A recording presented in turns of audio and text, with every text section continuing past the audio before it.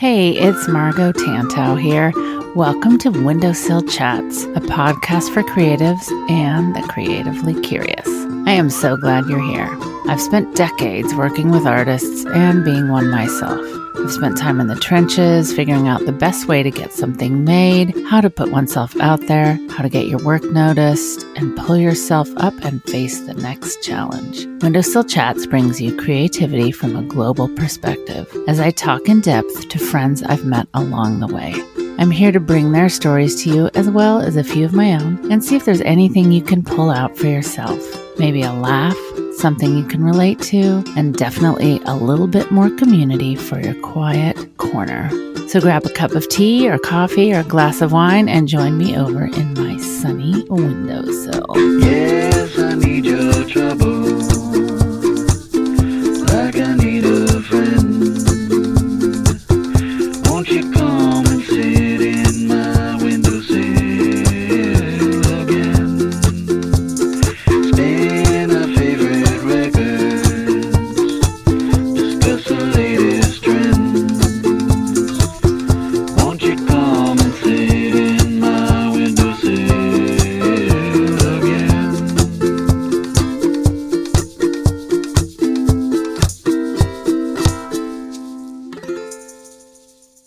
Hey everyone, I am so glad you're here today. Thank you. If this is your first time joining me in the windowsill, welcome. And if you have been here a while, welcome back. Today, I am joined by the wonderful artist and illustrator, Gabriella Buckingham. Gabriella has been creating beautiful paintings to grace walls all over the world with a riot of color since 1990, along with inspiring budding artists to follow their desires for their own painting. Through her online courses and mentoring students, she can help them realize that beyond the practical how-tos, there are no rules. Her students feel the excitement of their own power to choose what to explore in the way they want to. They become braver, discovering their own art without comparison, and fall in love with their own potential. Gabriella has 2 teenagers and lives with her freelance photographer husband near the sea in North Norfolk, England. She's currently studying human design and has been able to make many connections between her design type and creative being. And one thing that I just really admire about Gabriella is how she embraces what she does. And she kind of flows with it. Like she tries new things. She starts new classes. She has this wonderful way of doing something where she'll kind of test it. You can join in and kind of help her learn. And she just makes it the best it can be for her students. And I just love that so much. Here's a few of the things we discuss today. We talk about Gabriella's creative path, the loneliness that often comes with being a solo creative business owner, why you can't take things personally in business, which we all need reminders of, how to find the right people to get in front of, and how to get noticed, which is my most frequently asked question. Human design, what it is and how it works, getting comfortable with the unknown and giving yourself some space. We talk about Gabriella's courses and offerings and where she intends to spend her time this year. We also chat about the never-ending personal voyage of discovery. So grab your paint water or your Procreate or your walking shoes and join us. I'm so glad you're here and can learn a little bit more about the lovely Gabriella Buckingham. Gabriella, thank you so much for joining me today. Thanks very much for having me. It's a real treat. Oh my gosh, it's a real treat for me too. You're one of those people that I just every once in a while wish I could just skip over and see what you're doing, pop into the studio, have a cup of coffee. It's funny because I was just looking at it. I've actually got a map down from my attic, one of those giant ones that covers an entire wall. Oh, yeah. And I was just looking to find out exactly where Vachon was. And I'd also Googled it and I'd put directions in just for fun. And I put my postcode in and it said, can't find a way. It's so far. Well, I'll give you different directions. I have loved watching you grow and been a fan of what you do for so long. And the very exciting thing to me is that it's what you do is more and more accessible. I feel like you went through a time where you were doing some kind of soul searching. What kind of artist do I want to be? Absolutely. And can you talk a little bit about like how you got to where you are now? Right. It's a long story because I'm in my 50s now. But when I left school, I obviously did a foundation course, as you do in England, quite often before you go to art college. And at that time, I was sort of thinking, how I'm going to make a living as an artist, as you often do when you're very young. Yes. And I went for graphic design because I heard that you could earn 25,000 a year with graphic design. So I thought, well, that's a good prospect, So I did that. But into the second year, I was doing lots of oil paintings of flowers to go with this brochure that we were supposed to be designing. And I got told off for not doing typography. And I suddenly realized then that this is not the right thing for me. I don't want to be doing this. So I just said, I've got to speak to the illustration tutor. And I had another interview and they said, well, why do you want to do illustration? I said, I've just got to. And that was it really. They all kind of looked at each other and said, shall we let her? So that's what I did. And I actually, when I left art college, I was doing portraits of people. So quite realistic, but watercolor style. And I did romantic fiction illustration then. Wow. And then I started doing, I got employed doing Christmas cards for 2 years in a Hatfield business. It was called International Greetings. Mm-hmm. So I was creating Christmas cards all year round for about 2.5 years, I think, till I thought, no, I'm going to leave. Yeah. But I learned so much because we had to try lots of different styles and we had to present to buyers for Sainsbury's and Waitrose and lots of department stores in the UK. So that was good. And then when I left, I was intending to be a freelancer, but somehow I again thought, how am I going to make a living? And I saw a job advertised as a product manager for a greeting card company. So I went for that and I got it. It was quite a funny interview because the guy said to me, one of the interviewers said to me, oh, what's the turnover for where you are currently? And I just said, oh, I don't know, a few million. I didn't actually know. So I must have come across as completely bonkers woman. Either that or very impressive. They laughed in the interview. And I thought, I don't know why they're laughing, but I guess it is. I should have known that, specific figure. Anyway, I'm digressing slightly. I don't know if you want to hear my entire No, life I do. story. I love this. Actually, yeah, that'll pertain to later, I'm sure. So when I took the job, my boss who gave me the job said, I don't want you to be one of these people that just leaves in 2 years. And I said, okay. And I was thinking in my head, I'm going to leave in 2 years' time because I knew this was kind of, for me, this was actually quite strategic because I was learning about the other side of the card business because I had to analyze the sales per pocket and things like that. And I had to present to franchisees and it was the kind of businessy side. Yeah. So deep down, I think I was thinking about that and learning about that. So almost exactly 2 years to that day, I handed in my notice and I only had £750 in the bank. And I thought I'm going to go freelance. And I did. And I got an agent for a short while. And then I started, and she got me some greeting card work. And then I started getting some children's book work. And I did a Ladybird book, several for them. But I've always done lots of different styles, or not styles so much, but different subject matters. Yeah, I suppose. And you know how to do those different styles because of those jobs, because of having to. So. Yeah, I've always been really versatile. That's the thing. Yeah. I love that. I don't think I knew the whole greeting card thing. And it is interesting. I've had similar kind of decision-making moments in my career where I thought, well, I kind of want to learn this now. So I'll do this for a while. I'll do this job for a while. I won't tell them how long I'm going to be here. Oh yeah, exactly. And I too started in graphics. That was my major, was what they say here. And then they dropped it as soon as I got in there. So I had to kind of flail around. But anyway, that's another story. But so having all those styles and all those things and knowing you loved illustrating and were good at it, how did you then kind of hone into being the painter that you are now? Well, that's the thing. I'd always painted for myself on the side, when I got moved to, when I was inspired to do that. But when I got married when I was 30. So it was about 5 years later when I had my first child. And we moved from London out to Norfolk. And then I had another baby about 1.5 years later. So really pretty quickly, there were 20 months between the two. So I had these two tiny babies and I was kind of I'm in the sticks, there's nothing here. There's no opportunity to go and show your portfolio, as in those days, that's what you used to do. Right. And I just kind of let things kind of peter out. I had I literally would be painting children's books with my daughter in a little rocking seat on top of my desk. because she would sleep during the day and then she'd kind of wake up at night, and so I'd be absolutely shattered. And I remember an agent getting in touch with me and asking me to join, and I went to see her, and it nearly happened, but then I just decided, no, I can't cope with that, because she was putting a lot of pressure on me, and I just knew that didn't feel right, so I said no. But then I actually started doing something completely different. I wasn't even painting that much then. The odd greeting card commission I had, but I started selling greeting cards, like a party plan things. So I'd go out doing that, and that was, again, a little bit strategic, because I didn't really know anyone here. So this was a good way of getting out and meeting people, getting to know the local community. Smart. And I did that, and it was completely nerve-wracking. My first party was dreadful. I sat in the middle of the room and I kind of handed out all these greeting cards one by one for them to look at and then decide whether they wanted to buy them. And at the end I said, would you like to book another party? And she said, no, but with a nice smile. But that was my first experience, and it got a lot better.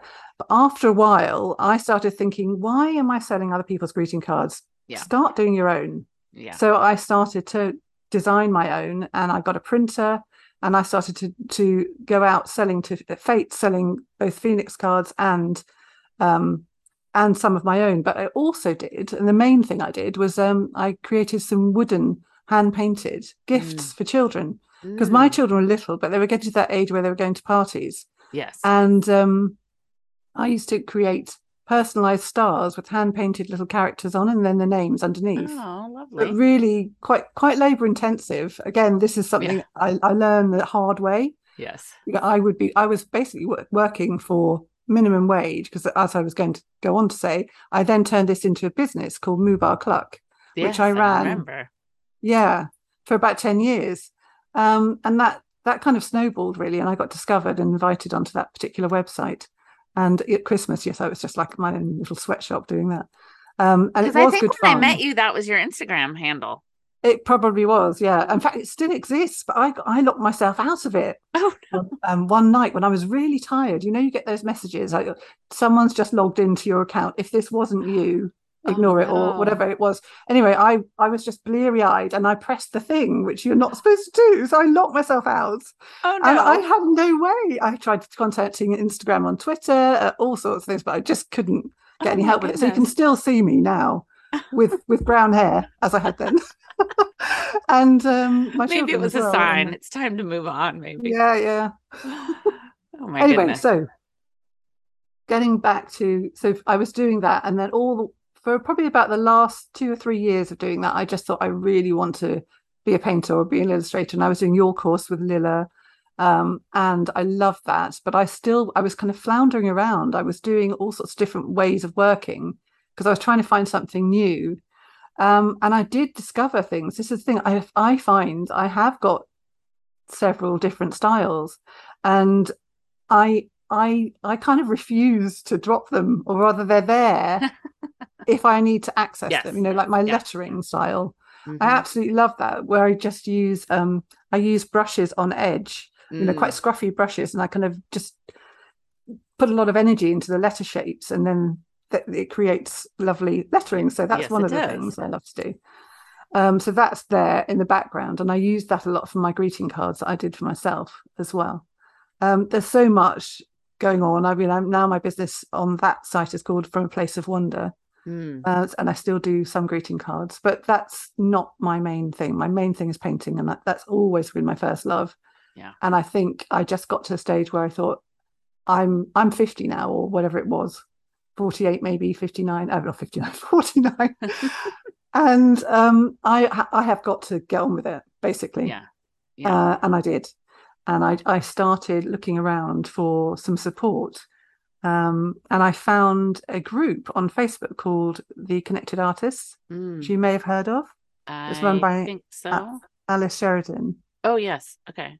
And I joined that. I'm still a member. And that was just very inspiring. I mean, initially, everybody on there, and they still are, was very much a fine artist. And I was coming from this more illustrative background. But it was just what I needed. It just gave me something to see, or how it was possible to actually become a fine artist in a more kind of less lonely way, really. I think that's the thing.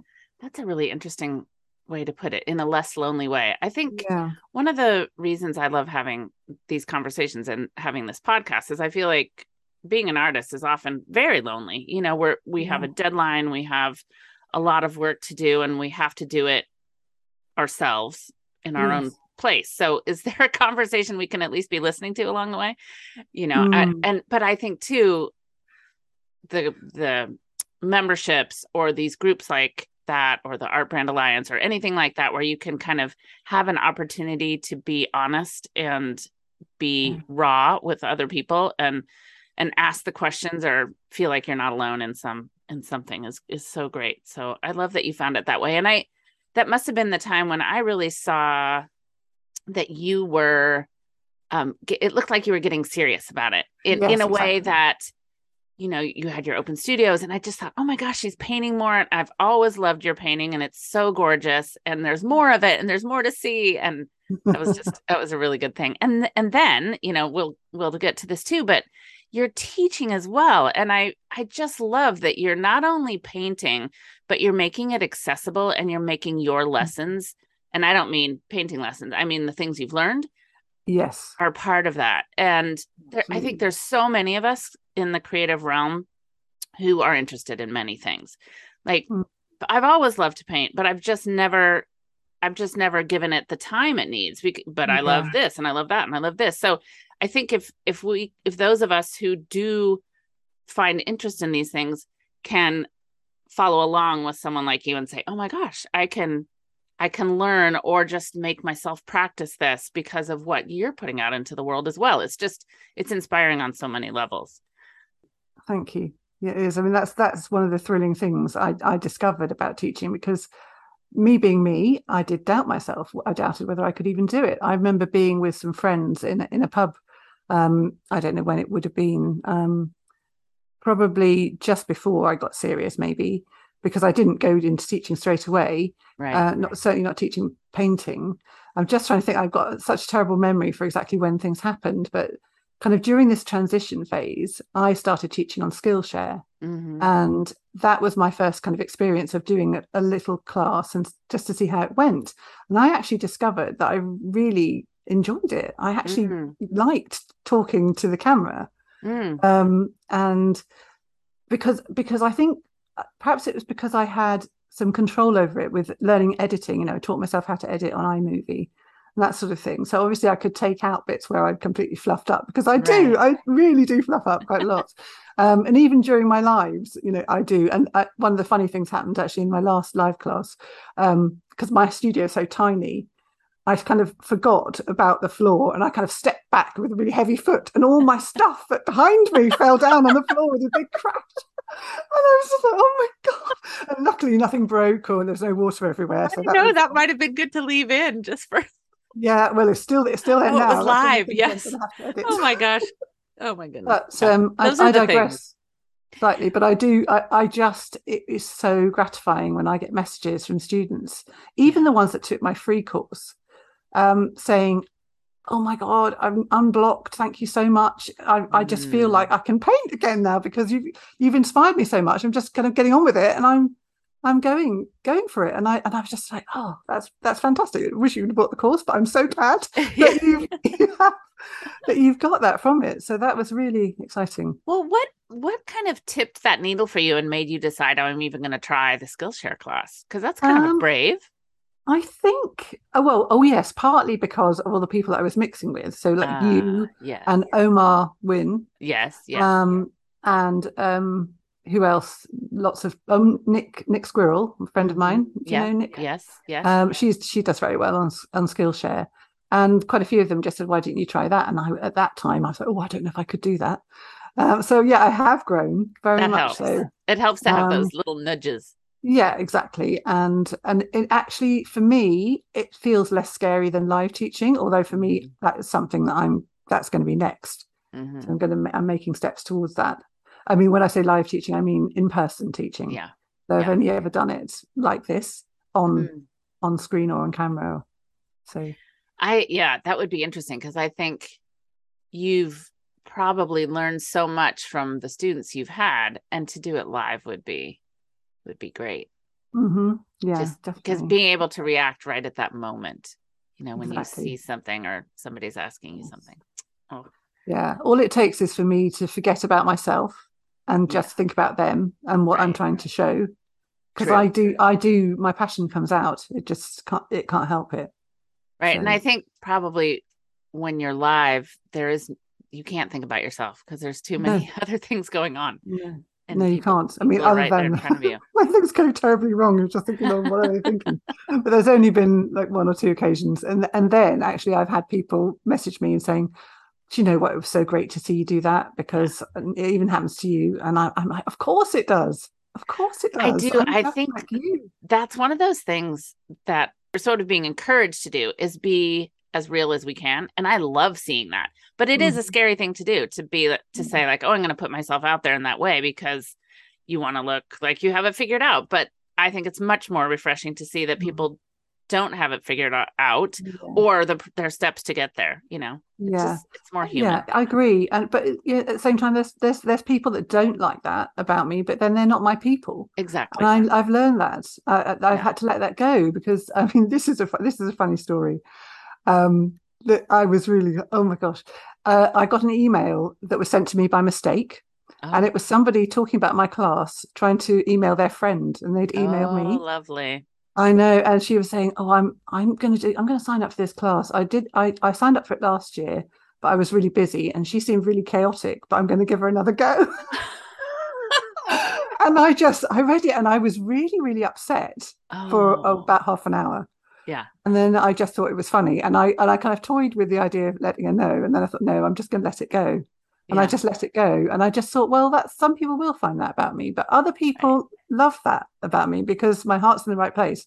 Exactly. And really, I was talking about this. I'm setting up a showroom in a couple of weeks, and I was explaining to them how my thought process goes. And it's, if I have a physical space, or it's anything really, I'm a whirling dervish, really. I kind of circle the space, and I do thing, and then I move kind of around and around and around and around until it's done, because I see something and it's inspiring me. So I go to that corner. And then I used to work with a friend who would come in, and she'd have a list, and she'd go down like number by number on that list and move straight through and get it all done. And she would look at me and say, oh my God, how can you do that? And I would look at her and say, oh my God, how can you do that? So it is those different styles. And I think to some people, it wouldn't seem chaotic at all. It would seem familiar and, oh my gosh, comforting even. Yes. Comforting and permission again. Yeah, absolutely. So it's I'd love to know what your human design is. I know. I'm oh my gosh, something generator. Oh, you're a generator. I'm a generator too. I'm an emotional generator, 4-6. Okay, I'm that. I don't think I'm an emotional generator. What's the other one? There's another one. April? No, I can't remember. I'll have to look it up. But I want to talk a little bit about that, because I feel like human design, I love that you're doing that. It seems to fit you perfectly. And I know a little bit about it because I was in a group that we had met online during COVID, and it was a mentor group. But one time she had somebody come in and do that for us, and it was fascinating. It really is. Yeah. And you're studying that? I am. Yeah. I mean, I'm not. I haven't quite got to the end of the course yet. So tell people a little bit about human design and what it is, in case they don't know. Well, it was a download, if you like, in 1987. This guy called, this isn't his real name. I don't know when he changed it or how he changed it or why he did, but someone called Ra Urahu. I can't say it. Ra Urahu, I think it is. So he had a sort of download from several light beings over a period of days. And it was this whole system. And it's a combination of astrology, the Kabbalah, the I Ching, and the chakra system. But it has 9 chakras, if you like, because they've split the heart into the ego, of which mine is completely wide open, hence why I am very open and very vulnerable and show all that side of me, because that's my area of wisdom, is my heart. And and what else? What was I going? I got sidetracked then. Yes, so you've got the nine chakra spaces, and it's like it's the science of your aura essentially, and your energy, and how that either envelops people or pierces people depending on what type you are. So there are 5 types as well. There's the generator that I am. There's a manifesting generator, which I like to think of as a kind of quicker. That's you, manifesting generator. Yeah, I'm a manifest. I couldn't think of the first. Yes, I'm a manifesting generator, apparently. Perfect.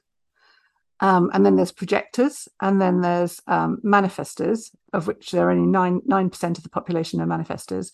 And then there's about 1% of the population are reflectors. And the reflectors have completely undefined centers. All 9 chakras are white, clear. So they basically take on all the energy for anyone that's in their vicinity, and they reflect how you are. Oh wow. Which is quite amazing. So they are the ones that could be potentially be on their own and be able to tell us about the world. Yeah, because they can reflect the world, they can feel the energy in the world, and it's all to do with neutrinos passing through our bodies at the time. There's 2 strands. I can get I'm not very logical with this, sorry, but there are 2 strands in it. There's your soul destiny, and there's your the side of you that you'll be more familiar with, your personality.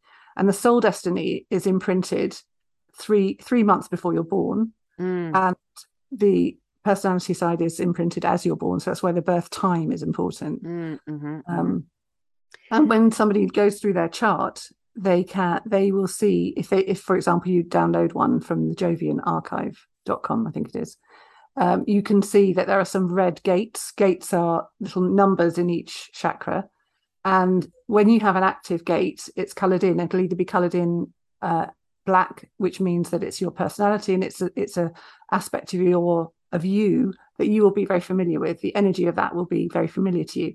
You may also have red gates, or you will also have red gates, which are more about what you're here to learn about and discover about yourself in your soul and your destiny in this life. So they will be less familiar, but you might think, oh, actually that would be wonderful, and you find that you may be moving towards that. So it's just brilliant, and it leads to self-acceptance, I think, and realizing that we are all so different. And I used to hear people say because I've done so many different courses, we're all unique. And I'd say, yeah, everyone says that we're all unique. We are genuinely. It's like we're all these tiny fragments of a puzzle to make this whole, this beautiful world at any one time. And if we all embraced our own uniqueness and individuality in line with this human design, then when we meet each other, it's like we fill in the gaps. Yes. And that's how it is. It's lovely. So I've got 7 defined centers, which mean I have access to the energy in those areas at all times, and then 2 that aren't. And so if I meet someone that's got the 2 that I haven't got, that's like power couple, for example. Oh yes. I think it's so fascinating to look at it that way too. And if any of you have seen the chart or the diagram of it, it's very, I mean, you might have certain things that are easier to say, okay, yes, I have this, and yes, I have that. But then there, like you said, there's so many gates with each one that every single one is refined in a very different way than anyone else's could be. So that would be really interesting to me, is to spend a little bit more time going deeper into the story of it all. Yeah, absolutely. For my particular one. It says they say the teachers say that it takes about 7 years to decondition and to really kind of fully integrate into what you learn. Oh wow. Which I can believe, because obviously you might have one gate that says something about you, and then you might have a gate somewhere else that kind of slightly contradicts that. So you've got to kind of learn to weigh up those 2 things and find your own balance with it. But the main thing is to understand your energy type. So with me, it's emotional. So I need to learn to wait to make decisions, because I am very up and down. I could wake up one morning and I'm just kind of grumpy and sad and melancholy, basically. And then the next day I'm like full of beans, and my gate 55 is alive, because I gate 55 I absolutely love. It's the gate of abundance, and I've got that as a very strongly defined one. And I love it when I'm in that energy. Really, it's really great. But I shouldn't make decisions from that place or the melancholy place. I need to wait 24 hours and come to it as a neutral space. And now I know that if I can remember it and embody that, then my life's going to be so much easier, honestly. Yeah. I love that those things are more defined in the study of human design, and they're given I don't know, some dimension, and just saying, instead of just saying, I feel this way or I feel that way, there's kind of your personal map behind that and your personal reasoning. And I think it's fascinating. And you've made me definitely want to dig in a little bit more. Yeah, I'd love to look at your chart. I'll do it for you for free. I think that would be fascinating. I think that would be fascinating. So is that something you feel like you're going to offer in a way to others and work in that way? It is not yet. I mean, at the moment, I'm doing something called Artist Activator, which is just a week-long chat facility. Like, people can come to me and just send me a text or send me a WhatsApp or what's the other one, Telegram, and then I will talk about their chart. But it's not really about that. It's about helping them in their artist journey, but also making them aware of what I know so far. Interesting. As part of it. And so far I've had 6 clients and they've loved it and they found it really helpful. So that's exciting. Yeah. So what about combining that knowledge with somebody's creative skills? Exactly. That's kind of what I'm. Yeah. So how are you approaching that? Well, I've got lots of books. Okay. And I just look at their chart and I kind of get a gut feel for what I can see. I mean, it's in a very simple form. So cool.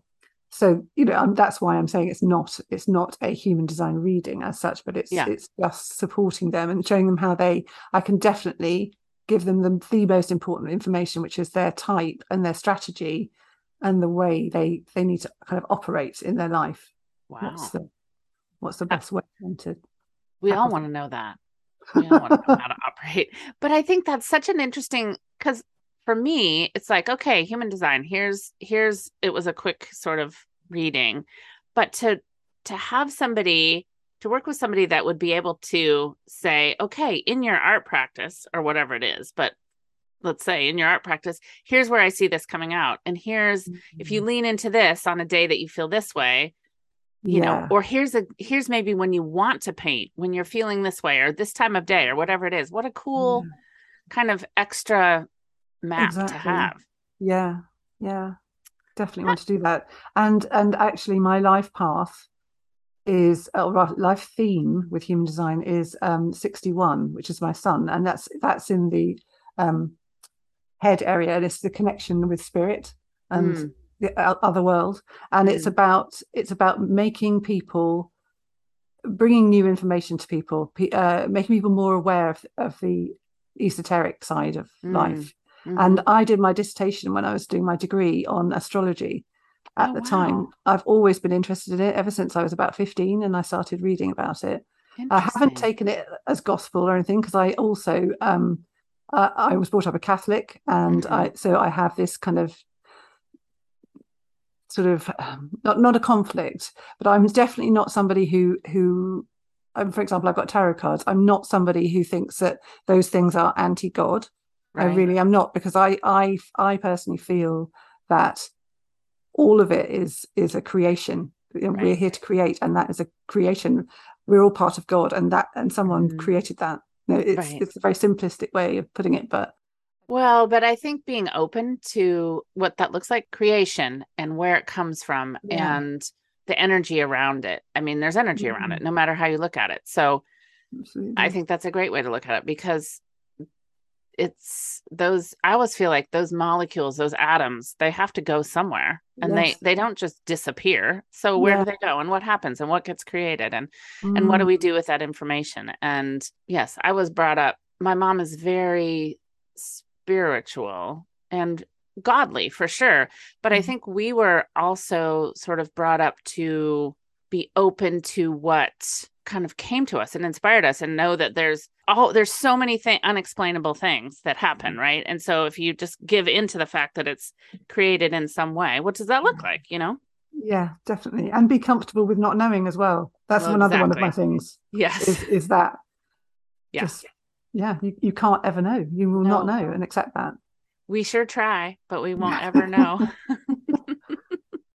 Hey there, it's Margot. I was wondering if you've heard the news. Coming soon to a screen near you, the Windowsill Chats Patreon membership. I had no idea when I started recording Windowsill Chats how it would grow and expand. By the end of 2022, the podcast had 50,000 listeners a month. That's just mind-blowing to me. And all I can say is thank you, dear listener. You are truly the lifeblood of this podcast, and it means so much. Here's the thing. I don't do this work for vanity numbers. Truly, it's my joy and passion to share content and build avenues for creatives to connect with other like-minded individuals. I strive to support you so you can grow and develop your own creative path. That's where the Windowsill Chats Patreon membership comes in. If you love the Windowsill Chats podcast, if it's helped you connect with other creatives, if you've learned from these conversations with our artist guests, then you'll love our new Patreon membership. I actually recorded a solo episode recently where I spill the tea on the membership. I share all about my favorite episodes and give you a sneak peek at all the creative goodies we have in store for you in 2023. Listen to Windowsill Chats episode 125 wherever you access your podcasts and sign up for my email list at tantaustudio.com to be the first to know all the yummy details on the new Windowsill Chats Patreon membership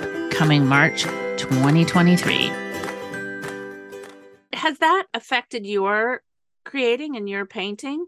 Well, that's funny. I feel it's going to. I wrote a word out to myself a couple of days ago, reinvention. And I really feel there's something new coming for me next year. I actually was booked to have a solo show at a gallery, and I've cancelled it because I want to commit to really refining this course I'm doing. But two, I really want to give myself space now to just paint from inside me. Not just, but to really deeply give myself, even if it's just a month or 2 months, right? Just to do that at some point next year and see what comes out. Because I also, not because, but incidentally, and this again is a sign to me, I just happened across a YouTube video yesterday about an artist called Agnes Martin, who I'm sure you'll have heard of, and who's no longer with us. But she was a very different painter to me. She painted very, very constructed abstract paintings. But the way that it was fascinating to me that she would just sit and wait for inspiration to come. She'd sit and meditate until she got a tiny little image forming in her head. And she would draw it out, postage stamp size, and then she would scale it up into quite large paintings. And very repetitive, right? Yes. And not my kind of painting, but the fact that she just did that purely from her mind. She was painting emotion. That's what she was doing. And the lovely thing was, there was a little story about one of the guys who was talking about her. He was with her with his granddaughter, and his granddaughter was looking at a rose and just adoring this rose. And Agnes came over to her and picked up the rose and said, "Do you think this is beautiful?" And the little girl said, "Yes, I do." And Agnes put it behind her back and said, "And do you still think it's beautiful?" And the little girl said, "Yes, I do." And she said, "Exactly. Beauty is in your mind. It's not in the object itself. It's in your mind. It's how you." And I just thought that was just lovely. And I get goosebumps. Oh, yeah. Things like that. It just, I think we're all often, as young artists, we're looking for permission to be ourselves. Yeah. And you have to give it to yourself. And that, to me, is another sign that anything goes. Do it. If you feel that you want to do something, let yourself. No one has to see it. Right. Just let yourself over and over and over again until you feel confident in it. I think that's the thing too. The over and over part is where we get stopped, because we try something and think, "Oh, that wasn't quite how I had it in my mind." But what we don't realize, if we do it, 60 more times, we'll have morphed it into something completely different. Yeah. I feel like you're a very intuitive person. And I think that is one of the things for me personally, I know, is that I haven't painted long enough. I mean, well, I've been trying to paint for years, but I haven't done it. I'll dip in and then not do it for 2 years and then dip in again. And that doesn't allow for getting to the place where I'm comfortable with the shape I draw or something like that, you know. I'm borrowing from a class or something like that. And how do you intuit what you're going to do? Like, and I think it's really interesting that you say you'd really like to dig in and you've put your show on hold for now. And I totally get that. But right now, how do you feel like that's going to change your paintings from what you're doing now? Well, I think quite drastically, actually, because I've seen signs of it already. I when I look back at my sketchbooks, and that's the thing, I'm not a consistent sketchbook user either. What I tend to do is I'll write in sketchbooks or scribble in sketchbooks, or might even write my shopping list in a sketchbook. And then on the next page, I've got this beautiful painting, little still life I've done. And then on the next page, I've got just layers of color and blobs and scratches and weird shapes and things. And, you know, I can even think of a painting that I did about 2 years ago, which was purely just color that I'd sort of splurged across the canvas just through feeling. And it was just beautiful color combinations, but there was no meaning to it. There was no reference from life. Sure. And I kind of felt, this is going to sound mad, but I kind of felt like that wasn't good enough because I had no reason for it. And now I wouldn't think like that. I would think, well, it's enough that it's just exists and it is just an enjoyable, beautiful thing to look at. And I painted over it. And my father said to me, because there was a picture of me with it behind me, he said, I'd really like to buy that painting. And I said, I'm sorry, I've painted over it. And he said, I don't believe it. He said, well, those are the colors I like. Oh my goodness. And do you think you painted over it because it didn't have a reason, or? I think I probably painted over it thinking I could use the canvas for something else. Sure. That was it, just practical or monetary reason or something. I don't know, or that it didn't fit in with what else I'd done. Right. And I think we get too caught up in that. We have to give ourselves the freedom to explore. That's the thing. I love exploring. I don't feel I'm fully formed. I'm not. Yeah. And I'm going to spend the rest of my life doing it. That's so good to say and remind people, because I think when we were younger, we look at older people and think, oh, they've got it all figured out, or a different job or whatever, you know, that company has it all figured out. I remember thinking that and proving myself very wrong. But we don't. We're always growing. And I remember my mom saying, oh, I'm always learning. Let yourself be open to learning, and thinking, well, you're older than me. You have to have learned. But we are. If we leave ourselves open to that, why would we ever stop? I mean, exactly. That would be. Oh, I know. Yeah, I said to a friend a couple of weeks ago, I said, if I was a millionaire, all I'd do is take courses, because I absolutely love learning. Yeah, I would. I mean, there's nothing better, is there? There really isn't. No, I love it too. So talk a little bit about, okay, so you started on Skillshare, and there's a balance for you, because you were just saying, I want to dig into this course I'm doing and then leave a different time for the painting. So were you planning to do courses? Like, you did Skillshare and probably thought, oh, I'm going to have this over here. But how did the courses kind of evolve for you? No, I'm not a great planner. It's always a feeling for me. And yeah, I'm going to be completely honest. I also need to make money, because this is how I earn a living. Yep. And actually, a year and a half ago, I still had a part-time job at a supermarket. Mm-hmm. And I was actually interviewed by Louise Fletcher, another artist I know.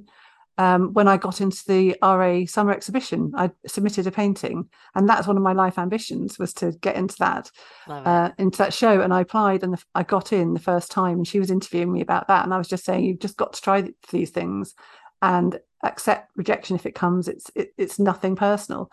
And since then, I've applied twice and I haven't got in. So yeah, it's sad, but I got in once, and it was just a lovely thing. But I was talking to her then about how it was lovely that I had a certain amount of money, so that I had enough to pay the bills and I could paint. Mm-hmm. And then I started to get to the point where I was thinking, well, actually, I ruptured a disc in my back from all the lifting and heavy lifting I was doing at the supermarket, and that's permanent damage. And I just thought, I've got to get out of here. And I used to go around doing customer shopping pics, listening to, I think it's Gay Hendricks' book, which is sort of, I can't remember what it's called now off the top of my head, but it was about basically taking a big leap. I think it's a big leap. Right. I think you're right. And I was at the time, I was thinking, I think I want to start a free Facebook group and just get a community together. And can I do that? And I remember I did it while I was still working at the supermarket, and I went in and I had to stack all the bread that morning. I was there at 5 a.m. because I used to have to get up at 4 a.m, be there at 5. And I was just stuck in the bread, and I actually felt sick because I just launched this Facebook group. Yeah. And people had started to join, and I just thought, oh my God, I'm going to have to be in front of a camera. This was before I'd done any live courses. Right. This was when I'd just done Skillshare. So I hadn't had any interaction with people online like that. Yeah. And so it was softly. So I built that up. And whilst I was doing that, I actually took a launch program. I started working with Laura Phillips, who's a well-known launch teacher. So I did that course with her. And that's what got me. It's big leap, conquer your hidden fear and take life to the next level. Yeah, it did basically. I just listened to it so much. I thought, I cannot, this is in my power. I have the power over my life. No one's going to hand it to me on a plate. I've got to do something. Right. And now, having the free Facebook group, it doesn't scare me. Right. It doesn't. I do it. And it doesn't make me feel sick or scared at all. I enjoy it. In fact, I had some lovely support today. That's so good. And it's important to acknowledge those things and find those people. Like if it's Laura Phillips and her launch program, or reading that Gay Hendricks book, or going into your Facebook group where it's people that you trust and you can be open and on, or whatever group, having coffee with a friend. And we were talking earlier about, how'd you even get to Skillshare? And you had people that gave you a nudge. And I think, and I guess I ask these questions because I feel like everybody listening has the ability to say yes to themselves. And maybe it might be scary, or you think you're listening to others' voices in your ear, like, oh, you can't do that, or that'd be silly or whatever. But no, I mean, I love learning from everybody. And I feel like there is something I can learn from everyone. Now my life's not long enough to learn from everyone, but there's room. And I think it's a gift, when you're willing to teach and share what you've learned. I think it is. Yeah, definitely. So you talk a little bit about the courses that you're doing now and what you're kind of excited about there. Right. Well, right now, if you wanted to do abstract painting, I did do a course called Ignite Your Art, which you can just do at any point. So that's there if people wanted to do that. And that was a live course that I did, but it's all recorded. And then right now I'm enrolling for Experimental Still Life, the self-paced version. So what that is a combination of all the best lives from the past year. So I was going to say the last 2 years, but basically I did it in the summer 2021 and summer 2022 as well. So it's all the best ones of those. And there'll be some new iterations as well, based on what the students actually feel that they need in addition to what I'm providing them. So, but it's all about still life, but it's finding your way of working, using still life as a way in to that.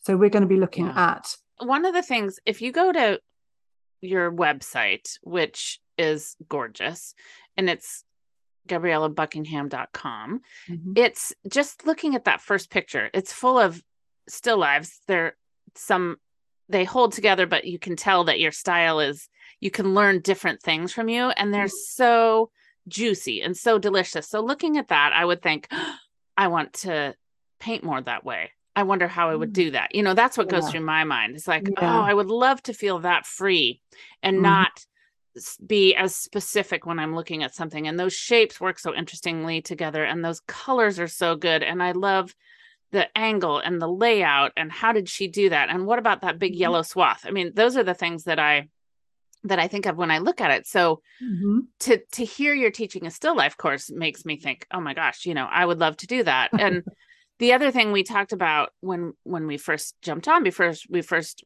press record, is how you are learning from your students, but you're not just saying, oh, I'm taking into account what they're saying. You're absolutely saying, what do you feel about this lesson? Is there enough in this video? Is there too much? Yeah. What can I do? So you're making a course really based on what you want people to learn, but what people want to learn from you. What they need. Yes, definitely. That's better said. Yeah, definitely. I love that. We're looking at all sorts of different still life. I mean, when I put the course together for the first time, it excited me. I just thought, oh, I want to try that and I want to try this. And that's how I want students to feel. It's not a case of you've got to do exactly what I'm doing or you have to do all of it either. I say through the course, I want you to do what you're excited by and go deeper into that. So there's potential for you to do realism if you want to. That is just one aspect of the course. There's we do, one of the sections is called working from the inside out, which is working intuitively. So by the time we get to that section, you will have done enough preparatory drawing, enough exploring and trying different techniques that you have some either sketches to work on, or you're comfortable with, you've done enough drawing that you're comfortable with just drawing with your paintbrush straight onto the paper from your mind. Right. Equally, if you really didn't want to do that, you could move on, or you could go back and explore more jelly printing, for example, because we're doing that in the second section. So there's lots of potential to really go down the avenue that's for you, or do all of it and then make your conclusions. So you really can discover what parts of it you like. Yeah, definitely. So good. It's a long course too, right? 6 months? It is, yeah. I mean, originally I taught it over 8 weeks, and I know from having done that twice now that you can't do everything in 8 weeks. You just can't. You can do a lot and you can make headway, but life being what it is, a lot of students just couldn't. There was very few that did all of it in that time. So I have students who were taking it last year who've only just finished, really. So it will be self-paced? It will be self-paced, but obviously at the moment I'm going to be dripping the content so that everybody gets a section a month, right through from November to May, possibly into June. The introduction's there now, and there's things you can do in the introduction, and I'm getting feedback for that right now. Yeah. And then after that, you just keep the course, and then if I keep iterating it, you get all the new iterations. Because that's my gift to the people taking it now. I've only got 50 spaces, and I think I've got 21 left. And by the time this launches, that could even be less. Might. So we'll put the information on the. It will be available for everybody next June. That's so great. But again, you're not just saying, "Oh, I'm going to throw this course out there." It's so mindfully done, which I really respect. It's my masterpiece isn't the right word, but it's really important to me that it's as good as it can be, and that's why I'm going to keep iterating it. I'm going to improve it. Yeah. Is teaching this course changing how you paint? Yes, it is, definitely. Because I'm experimenting more, and it's in some ways it's frustrating because right now I'm painting for Manchester Art Fair. I've obviously got some things ready that I'm happy with, but there are gaps, and I want to paint some larger things. And oh my goodness, this week has been so tough. I have started things and wiped them off, and started them again and wiped them off, and I've been going around ranting around the house. I can't do this. It's just, that's how it is sometimes. It really is. And you just have to stop and get, I have a voice in my head that says, stop now. And it's like, I'm fighting. I'm like, oh, I'm not going to listen. I'm just going to go and do that. And then it's like, why did you do that? You should have just left it. Listen to that voice. Yes, exactly. I've put everything away now because I've got open studios tomorrow. So I can't do any more tonight. And obviously with the light fading, I like to work in natural light as well. So it's difficult in the winter. But I have done today, at least I did finish one painting that I absolutely loved. And that's the one I went to my free group and I said, this is a piece I love, but do you think I should do this? And I kind of said what I thought I could do to improve it. And they were, three of them got back to me and they said, it's lovely as it is, but I see what you mean. Because even the signature, I'd signed it. The signature was drawing your eye because it was light blue on this very dark cranberry purple. Yeah. And it was really drawing your eye. And I just thought, I don't like that signature. So I just like sandpapered it out. This is on wood. Sandpapered it out. And of course, then the wood grain started to come through. So I had to kind of paint over that bit. And I got my hairdryer out to dry it because I'm impatient. Yeah. And then I moved the signature up and I made it a really just slightly lighter bluey shade of purple. And you can only just see it. And that's enough. And it stops it. And I painted an edge as well. Which, because all the background was the same color, I painted an edge, but just a slightly darker purple, so you can see two edges of. I'll show it to you sometime. Yeah, anyway, I did that, and I was really pleased with it, and I showed it to them all, and they were like, "Perfect, just right." See, it's those little things, and I love having somebody or somebodies to just ask. That's so valuable. It is. It really is, and I encourage that very much in my group. I love that. How have you found success in getting your work out there? Like how do you make sure you get in front of people, or how do you find the right people to get in front of? That's a really good question. I am very conscious of my email list now, and I really, really want to build that. It's not huge. I think I've got 920 people. And obviously that's people do sizable. People do unsubscribe. But again, you learn to take that. Yeah. And so that I'm doing a series at the moment called Sift and Distill, which a few of them are doing. I've only written one because I'm just so busy. I haven't managed to do it, but it is a slow thing. It's in real time, and it is about sifting through your work and the realizations that you make when you look at old work. And I've thrown out bin bags full of old work that I don't want anymore. Not like finished paintings. Okay. Unless they're really hideous. But I have a tendency to keep everything. I've got lots of plans chests, you see. Yes. And so I've got to go through all those, and that's a massive job. I've got 2 plans chests, so I must have about 27, 30 drawers full of stuff. Yeah. A lot, because I've been painting for 30 years, really, a bit more. Yeah. So I have to make a decision, but also really I want to gather together the pieces that I love and look at what's common in all of them.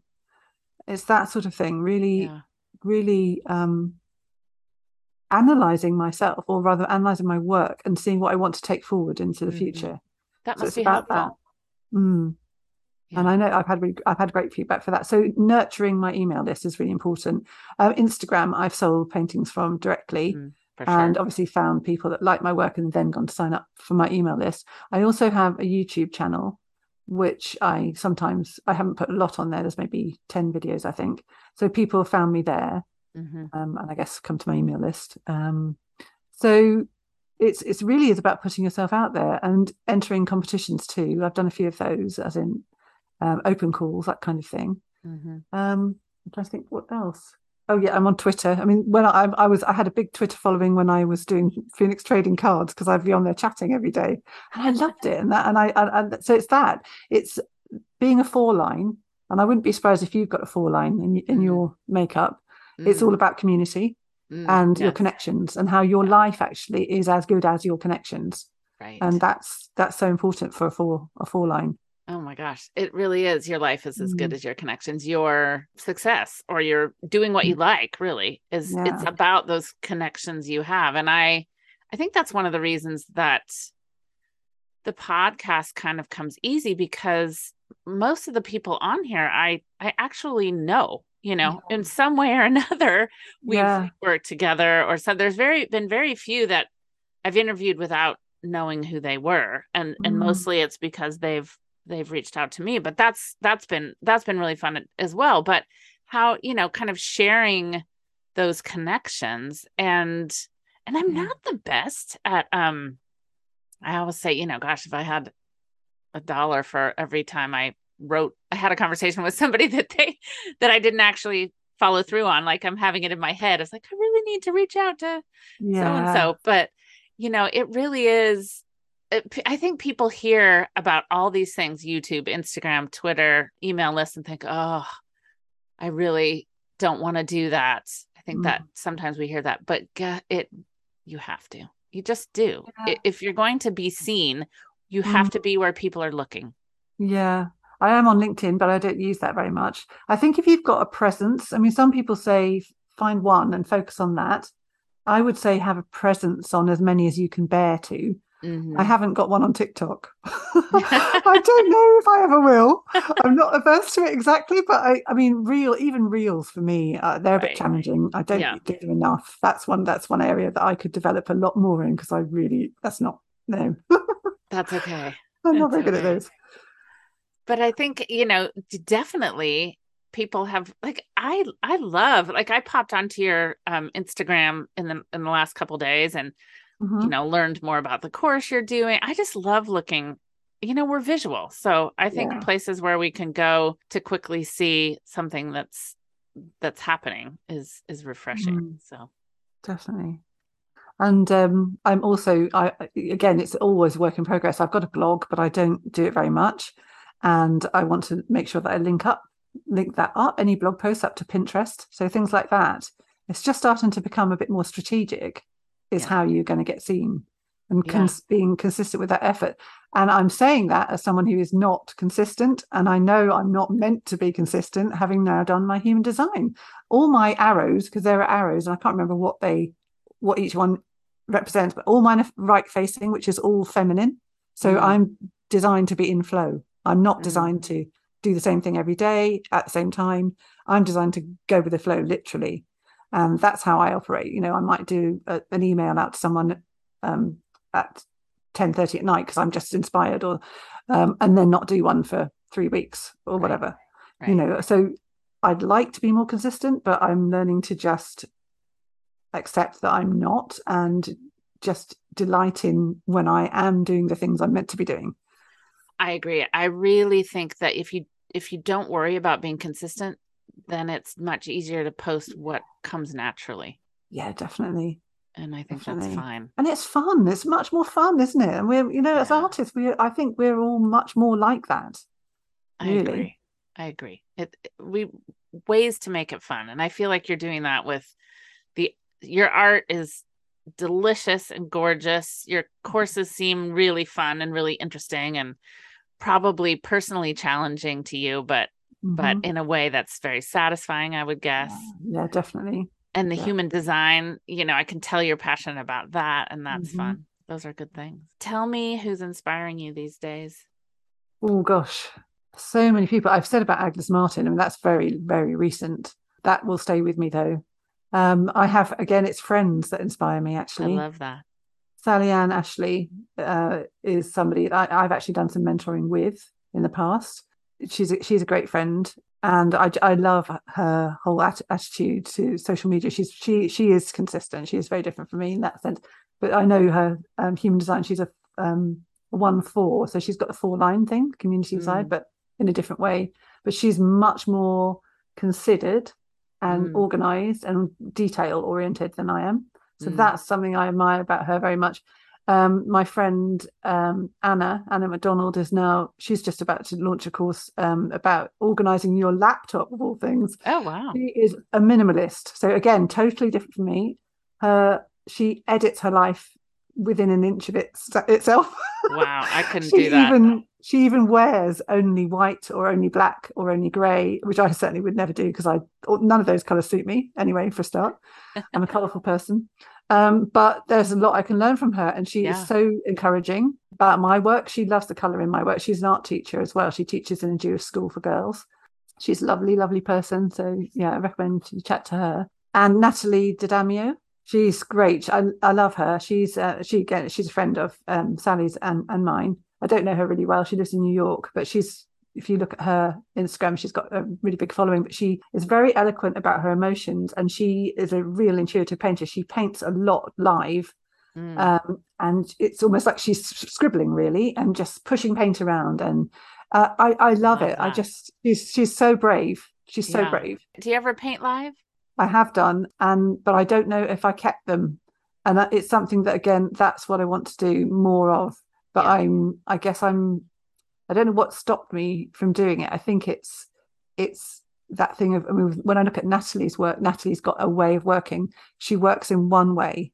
And Sally Ann, again, is another abstract painter. She works in one way, to my eyes, in terms of it's all abstract. There's nothing objective or subjective about it, right. Although little hints of it.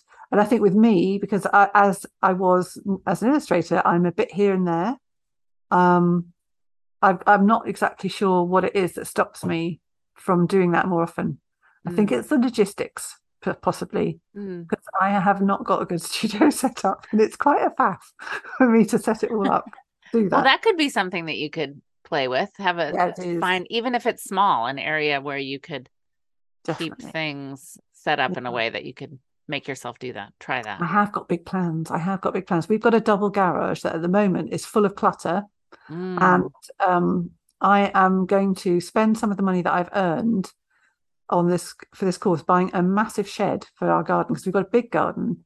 Transfer everything from there into the shed, including my husband's motorbike and bicycles and scooters and various cardboard boxes of mine for paintings. And then I'm going to this is going to have to be gradual because it's a big project, turn the double garage into a retreat for artists and a studio for me.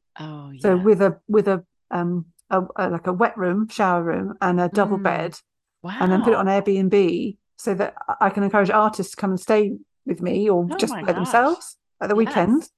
And then during the week, it'll be my studio, and it'll be somewhere I can film on and work larger. That's the other thing, because my space is teeny weeny. I've got about 2.5 feet to step back, and you can't paint large in there. It's really hard. Yeah. I've done it, but it's not easy, and that's frustrating. So I need a bigger space. It would be really fun to see what would happen just with a little bit more space around you. Oh gosh, yes, exactly. That's it. And that's why I love spring too, because I can work in my garden if it's not raining, and then I want to work larger, and it's a challenge for me. I find working small easy. Some people find it the other way around, but for me, larger is harder, or it's more scary than painting small. Well, it feels like such a commitment. Yes, but exactly. Pretty good one. Yeah. Oh my goodness. Well, will you tell us where people can find you online? Yeah, sure. If you want to look at my courses, if you go to braveinpaint.com. Yes, and there's more than one thing available there. Yeah. Which is great. And if you want to just look at my work and find out more about me generally, go to GabriellaBuckingham.com. I'm Gabriella Buckingham on Instagram. I do also have Brave in Paint on Instagram, and I'm thinking about maybe putting that to sleep and just having one account and merging everything and making it more simple for myself. So that's one thing. On Pinterest, I think I'm Gabs Buckingham, or I might be Gabriella Buckingham. I'm not sure. I need to check that. And on Twitter, I'm Gabs Buckingham. So everywhere I'm my name, so you can usually find me. If anyone wanted to join my free group, that's Brave in Paint.